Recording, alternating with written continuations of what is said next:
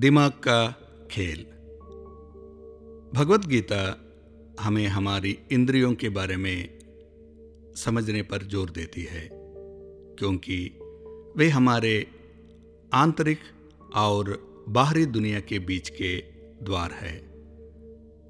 तंत्रिका विज्ञान न्यूरोसाइंस ने कहा है कि न्यूरॉन्स जो एक साथ काम करते हैं, एक साथ जुड़कर श्रृंखला बनाते हैं, जिसको हार्डवायरिंग कहते हैं।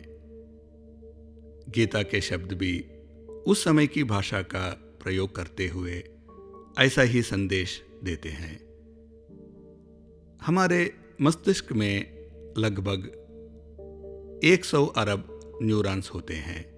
उनमें से कुछ डीएनए द्वारा शरीर के स्वचालित कार्यों की देखभाल के लिए जन्म से ही जुड़े होते हैं, और कुछ हमारे जीवन काल के दौरान हमारे द्वारा जोड़े जाते हैं। उदाहरण के लिए, गाड़ी चलाना सीखने के पहले दिन हम सभी को गाड़ी चलाना मुश्किल लगा, और फिर धीरे धीरे इसकी आदत हो गई है।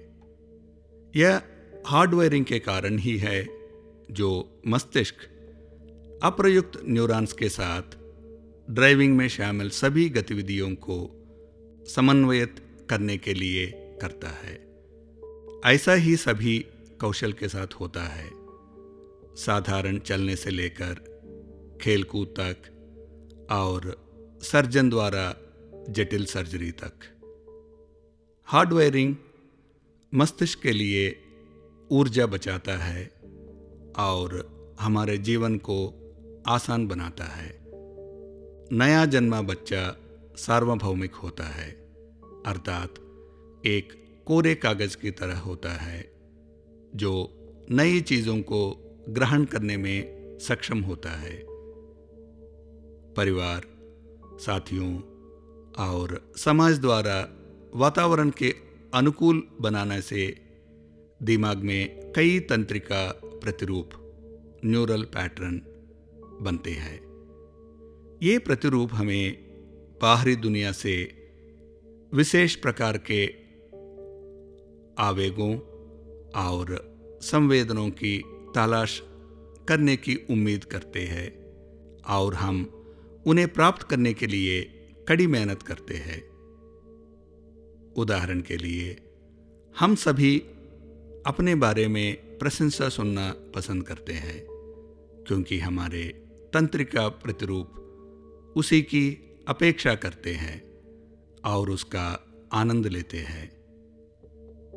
ये प्रतिरूप उम्मीदों, पूर्वग्रहों और निर्णयों की नींव है। किए गए प्रयासों के साथ इन प्रतिरूपों का संयोजन अहंकार के अलावा और कुछ नहीं है, और आज की दुनिया में सफलता और खुशी को हमारे तंत्रिका प्रतिरूप से मेल खाने वाली संवेदनाओं के रूप में परिभाषित किया जाता है। एक बार ये प्रतिरूप टूट जाने पर व्यक्ति स्वयं में केंद्रित हो जाता है।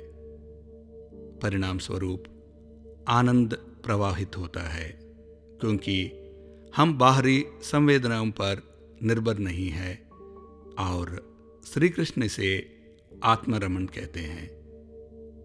गीता जीवन जीने का अर्थ इन प्रतिरूपों को तोड़ने के लिए गीता में दिए गए विभिन्न निर्देशों, विधियों का उपयोग करना है, जो हमें आनंदित और बंधनों से मुक्त बनाता है।